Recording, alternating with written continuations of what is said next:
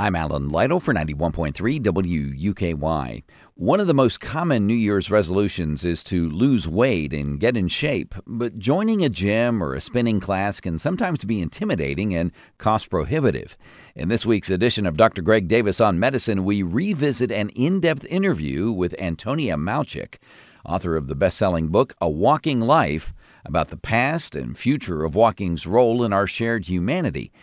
She also talks about not only the physical benefits of walking, but the mental and emotional boost we all can get by lacing up our shoes and putting our best foot forward. The thing about walking is that we do tend to take it for granted. It's just something that most of us do every day, even if we're just walking across the room and into a car to drive to work. But the more that I researched it when I first began, the more I realized how involved it is, not just in our physical health, but also in our mental well-being and in our cognitive faculties. Like when we're first learning to walk as toddlers, well, first as babies and then we become toddlers, we fall down on average about 17 times an hour once we start becoming adept at it. But while we're doing that, we're also building the hippocampus in the brain, and that feeds into our later reading abilities. When we grow older, some of the illnesses like dementia and Alzheimer's and Parkinson's first show up in our gait, in the way that our walking changes. And that's an indication that something isn't quite going right with our brains. And all of this really demonstrates how important that particular, very complex motion is for the way that we evolved and how our minds work, how our communities work, how our bodies function. So I got interested in it partly just from watching my kids learn to walk because they were very late walkers, and just starting to learn about the complexity of it and realizing that if it's that complex, then it must be really, really important to humans' development and to humans' health.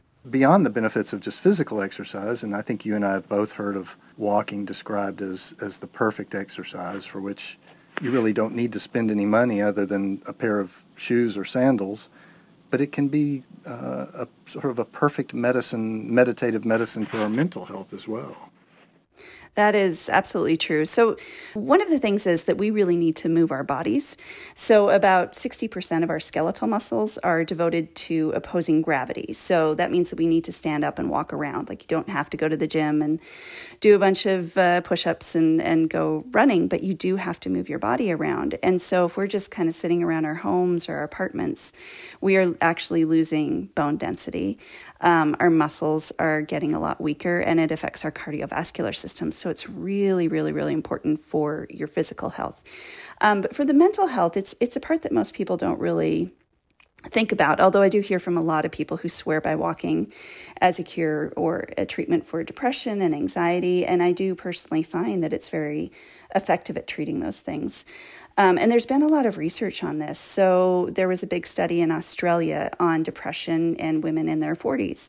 And what it found is that if they walk about 150 minutes a week, it is just about as effective as an antidepressant. The study didn't say the level of severity of the depression, so it probably depends on the individual. But it does actually have a big impact on our mental health. And one thing that I find personally is I tend to be a bit of a news addict, and I'm always trying to pull myself out of it and not look at the headlines first thing in the morning.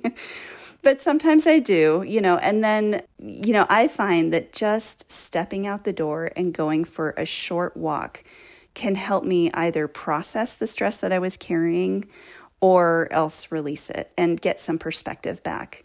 And I think it's about that motion. It's about moving the body, and it's about being in the world combined together. So not just moving around the house, but having all the stimulation that comes from being outside is really important for the brain as well. My thanks today to Antonia Malchik, an author in Whitefish, Montana, for talking with me about her book, A Walking Life, and about the past and future of walking's role in our shared humanity and our health. For more information, visit our website at wuky.org. With health news you can use, I'm Dr. Greg Davis on Medicine. Dr. Greg Davis is a forensic pathologist at the University of Kentucky who volunteers his time to cover important medical news for our community. This program is available as a podcast at wuky.org.